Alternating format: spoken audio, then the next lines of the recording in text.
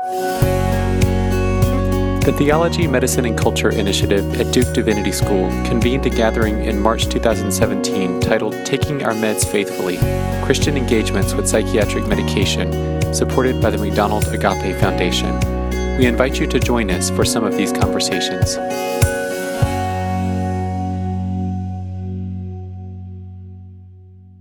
My name is Brett McCarty. I'm a doctoral candidate here at Duke Divinity School, and I work closely with the Theology, Medicine, and Culture Initiative. And I'm joined today by Dr. Warren Kinghorn, Associate Research Professor of Psychiatry and Pastoral and Moral Theology here at the Divinity School.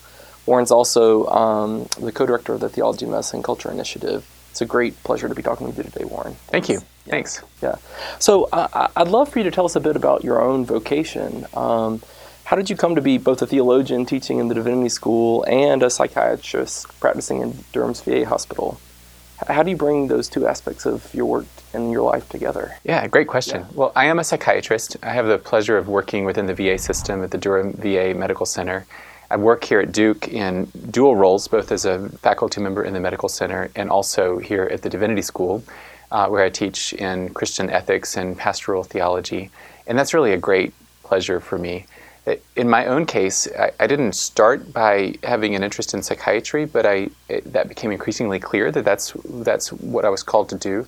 But I started in medical school and began to realize that although I was able to read the medical literature as a first-year medical student, I didn't really have a good sense of what I was doing theologically. So I had an experience shadowing in an alcohol detox facility in Boston where I was in school, and realized that there were these men who were talking to me about having lost their control over using alcohol, and they didn't want to drink, but they did drink, and they didn't understand why they did. And I started to think, how does that relate to Christian concepts of will and sin and freedom? And I realized that the Christian faith had an awful lot to say about that, dating back hundreds, even thousands of years. And I wanted to know more about that. And that began my wanting to think deeply theologically about what it meant to be a physician, to what it meant to work with people, to what it meant to care for people well. And that's what's led me to my present role. As a psychiatrist, I'm a Christian who's a psychiatrist. I don't practice a distinctively Christian form of psychiatry. I practice in the VA system. But one of the ways it makes a difference for me is that being a Christian, I think, is a call for all of us in healthcare to see each person as being made and created with dignity in the image of God, to see each person as needing the respect and dignity that's accorded to God's creatures, to not focus so much on biomedical models of the self or of illness or of the body that we lose sight of the larger ways that we're all bound together with each other and in creation. So it's allowed me to have a broader vision, I think, of what happens in healthcare.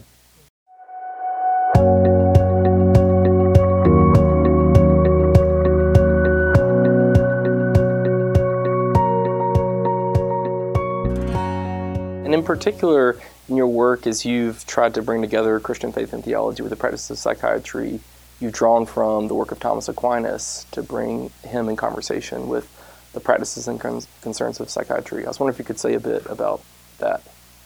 I am very influenced by St. Thomas Aquinas, who lived from 1225 to 1274. He was a monk, a professor, a teacher. He wrote commentaries on Scripture and on lots of philosophical works, and his best known work is the Summa Theologiae, which is a pretty comprehensive journey through Christian theology.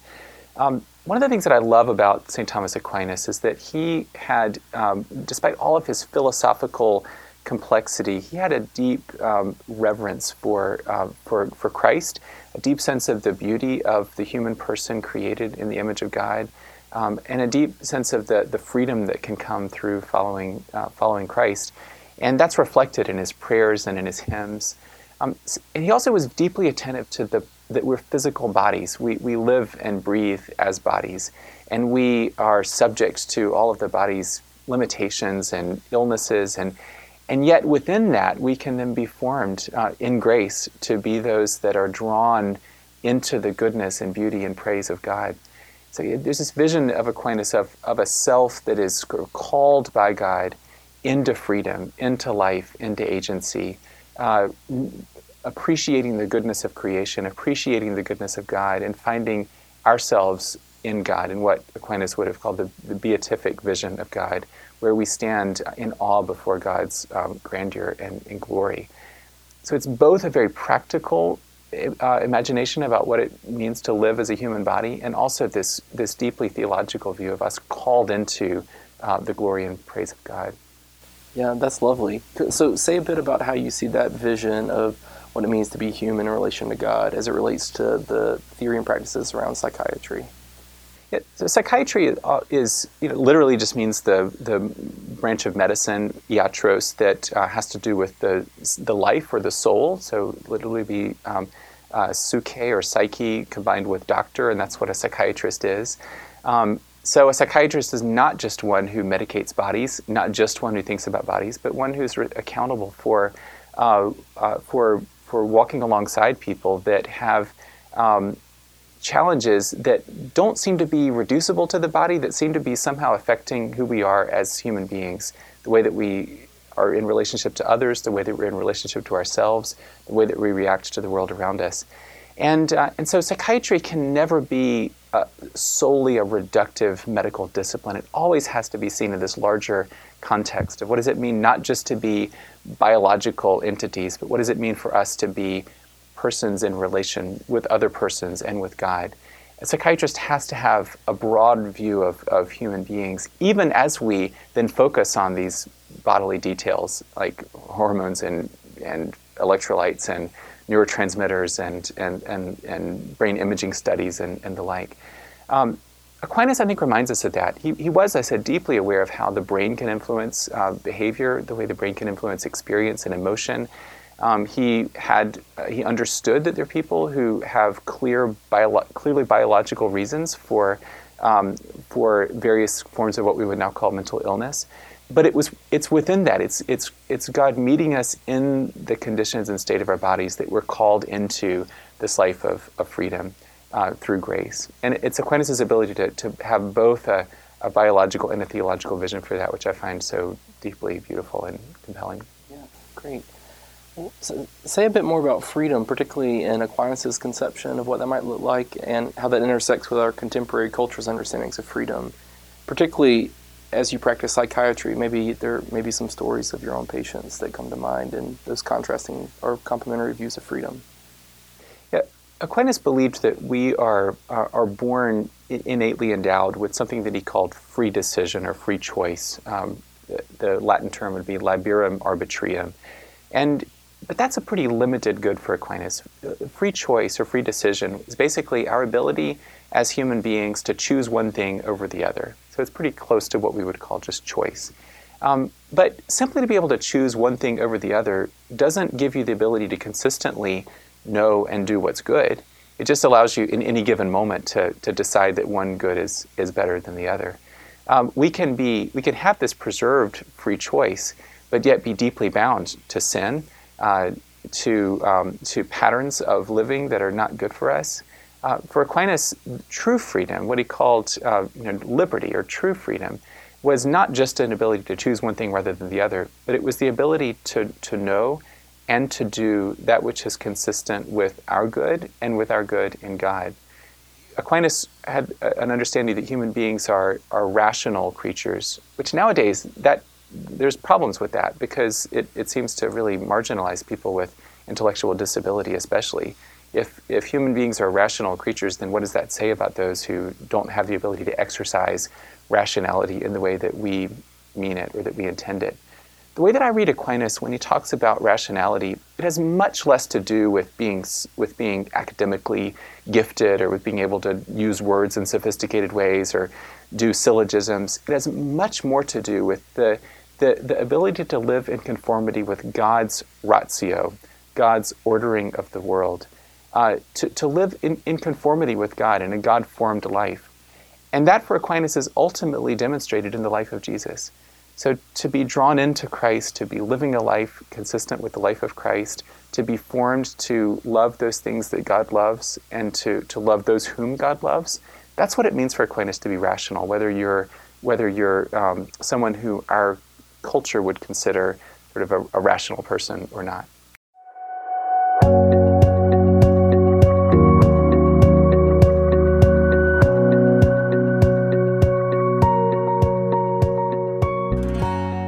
let's turn to the specific focus of this conference and the wise use of psychiatric medication. How can you think about some of the goods of psychiatric medication and also perhaps some of the ways that medication may even at times get in the way of our freedom and agency?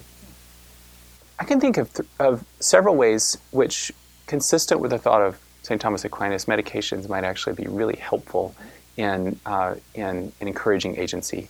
I might say a bit about what Aquinas means by agency and about how we develop as agents.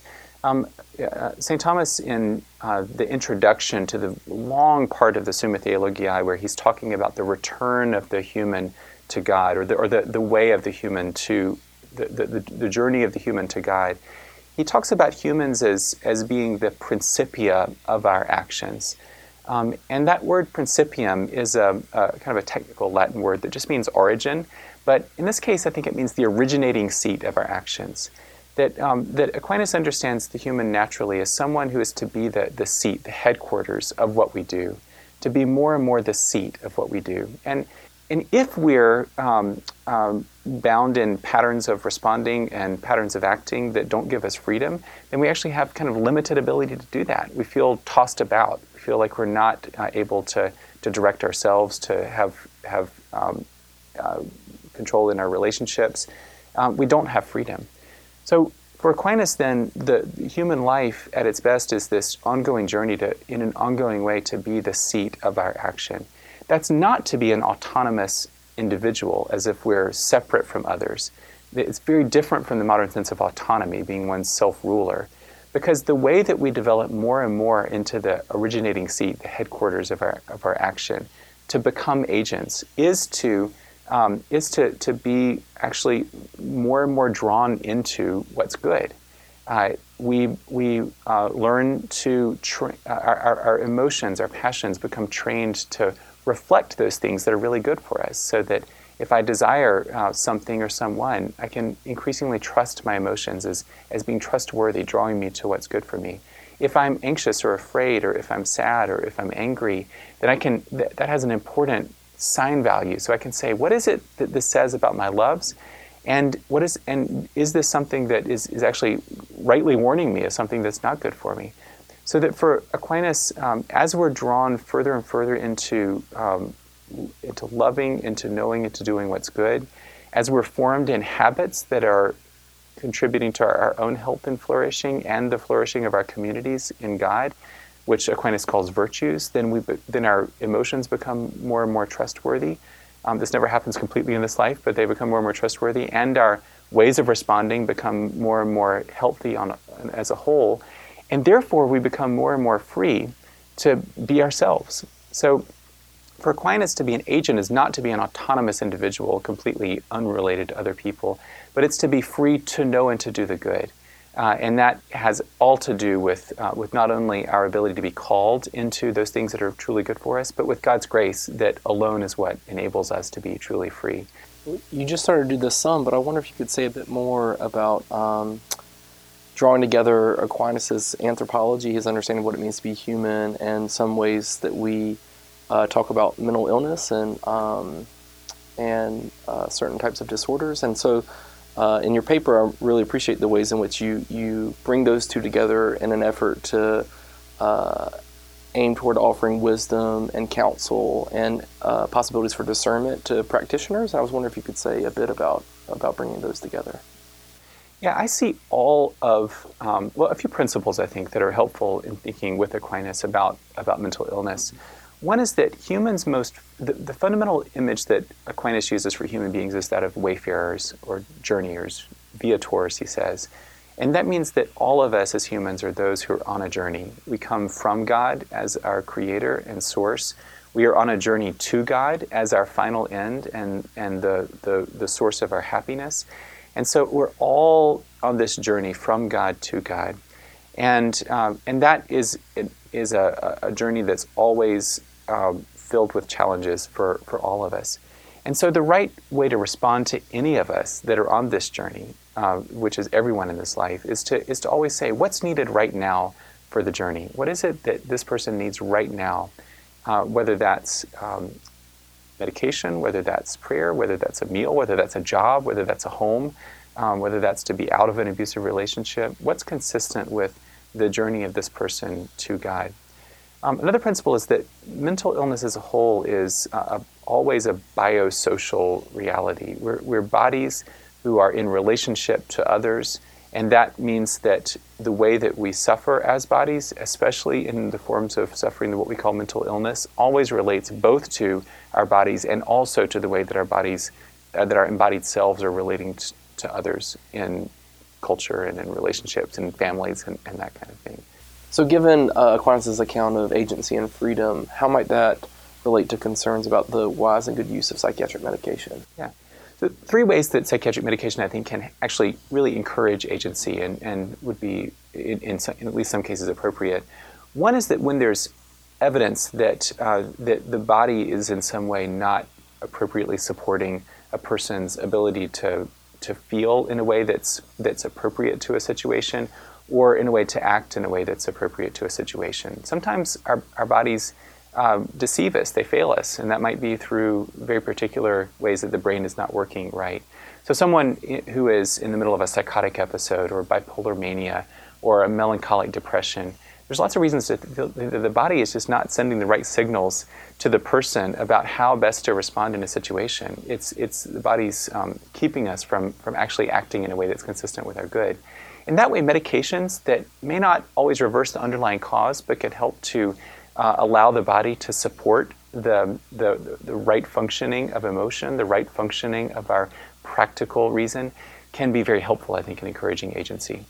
Another way that medications can encourage agency is that sometimes when people are suffering, that suffering is so extreme that it has sort of no real practical moral value.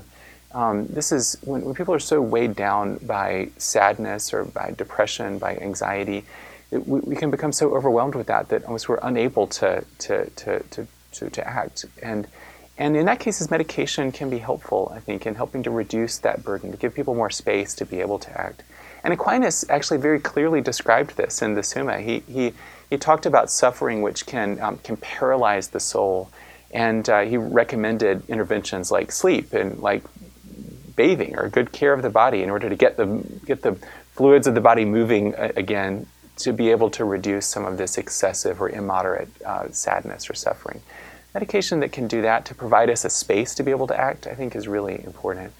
I think also, and I'm much more ambivalent about this, but I think sometimes medications can actually be helpful in allowing us to develop healthy patterns of response, or to even acquire what Aquinas would call virtue. Think of the example, for example, of naltrexone, which is a medication that I use with my patients with alcohol use disorder. It blocks opioid receptors, but it happens in people who are using alcohol in an addictive way to block the reward that people get from drinking. And so what you find is that when people who are struggling with excessive drinking take naltrexone, they end up drinking less overall. They have more days when they're not drinking. They have less complications associated with drinking. And so I use it. It's actually a quite well proven treatment for alcohol use disorder. Now, how to understand that theologically? It's hard to see naltrexone there as doing anything other than helping to contribute to the right kinds of patterns of response by kind of breaking that cycle of addiction for someone. In that case, I think it's a medication that is helping to, in this case, break an unhealthy pattern of action, and to help the person create more healthy patterns of action by making alcohol less rewarding. I think sometimes there can be a role for that with respect to medication. And are there particular ways that psychiatric medication could actually be detrimental for agency and freedom, or maybe some warning signs that you want to indicate? Yeah, I want to be really careful in saying medications are somehow intrinsically not, contributing to freedom. Medications can be life-preserving. They can be incredibly helpful and important for people, especially who are in really severe periods of depression or have incapacitating anxiety or other forms of mental illness. I do worry sometimes, not usually about medications themselves, but about the kind of practices and the thoughts and beliefs that go along with medication use. It might be that a medication itself might not be the problem, but that the assumptions that are generated when we turn to medication, or the way that we psychiatrists talk about medication, might actually not be helpful. Three ways in which I could see there at least being possible concerns or problems. One is that if medications function in a way, not that gives us the space to be able to act creatively to respond to challenges, but if they act in a way that simply tries to kind of tamp down or blunt our emotional responses so that we don't feel the need to respond, or that we no longer feel enough to know even how to respond, then that wouldn't actually be good, because medications ought to be a way to help facilitate our ability to act as free agents in the world, not in a way that blunts that. One thing that I worry with clinicians, though, is actually a much more, I think, serious worry, is that psychiatrists like to, all doctors, like when a patient comes to you who is suffering and asking for something, you want to feel like you've done something. And so if I send out a patient without having done something, I feel like I've somehow, done wrong by that patient.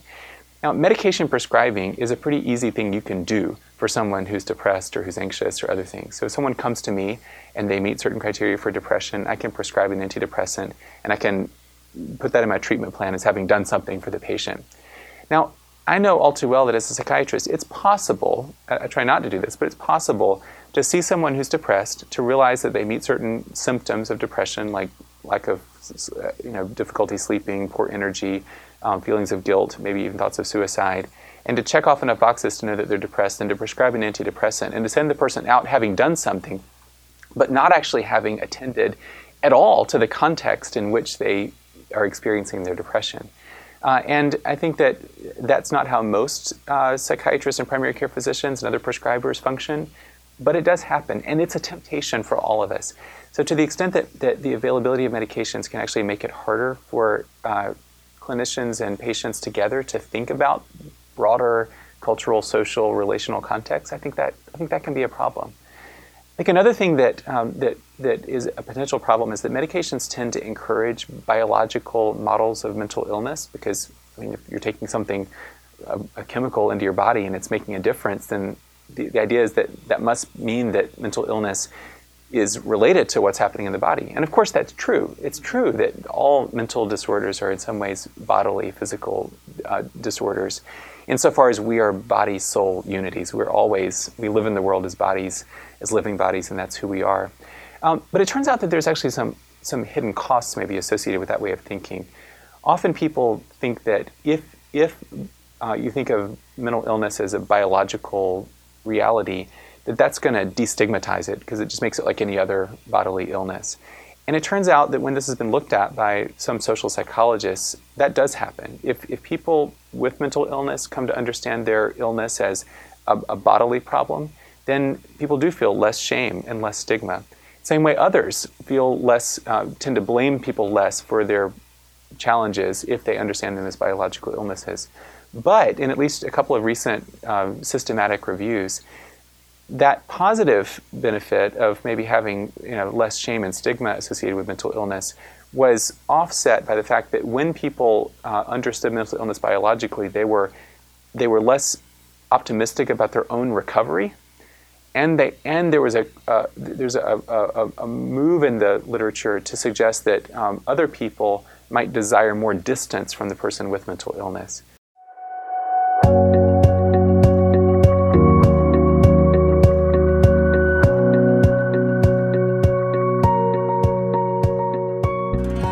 So what does it mean for the gospel to be good news in the context of mental illness and psychiatric medication? Several ways I think that the gospel is deeply important. One, because for St. Thomas Aquinas, because Jesus is the exemplar, is the one whom we're to imitate and to participate in and to pursue, that we can see ourselves as Christians as being called into Jesus' life. That's not a life of independence, complete freedom from suffering, complete bodily perfection in every way. It's a life that's marked by being given in and for others, a life that's marked by being given in and for God. That's what we're called to, and that's the goal of our lives. And people who live with mental illness are called into that just as all of us are, as our colleague John Swinton says, called to be disciples, and it's deeply important. I think also the gospel is a gospel of healing. Salvation, both in the Greek and the Latin, relates to healing. So we get the word salve from the same root that we get salvation from. God has come in Christ to heal us of our sin and of our weaknesses, and that we're called into God's freedom in and through the work of Jesus Christ. I think also insofar as we live together in and through the body of Christ, we're called to be members of each other, to contribute to each other's healing, to mediate grace to each other, and that's also really good news for people with mental illness. And because we are embodied beings, God has given us the things of creation to be aids for us. And to the extent that some of those things of creation can be made into medications that can be helpful, that can help to contribute to agency, that can help to make it possible for us to then live as free acting persons in the world, then that can be received as a gift of God. Oftentimes there's a deep concern about access. And so the primary motivation is making sure someone gets seen by a psychiatrist or some type of healthcare professional. And I definitely think that's important.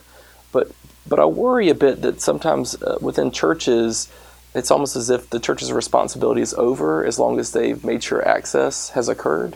And given all that you've said about the importance for theological context for understanding what good judgments might be, both for clinicians and for persons with mental illness, what might be some of the kind of responsibilities and joyful duties of churches to both clinicians and persons with mental illness? Yeah, so access to good health care is important. I mean, that's a kind of foundational thing I think that all of us in the United States should be working toward.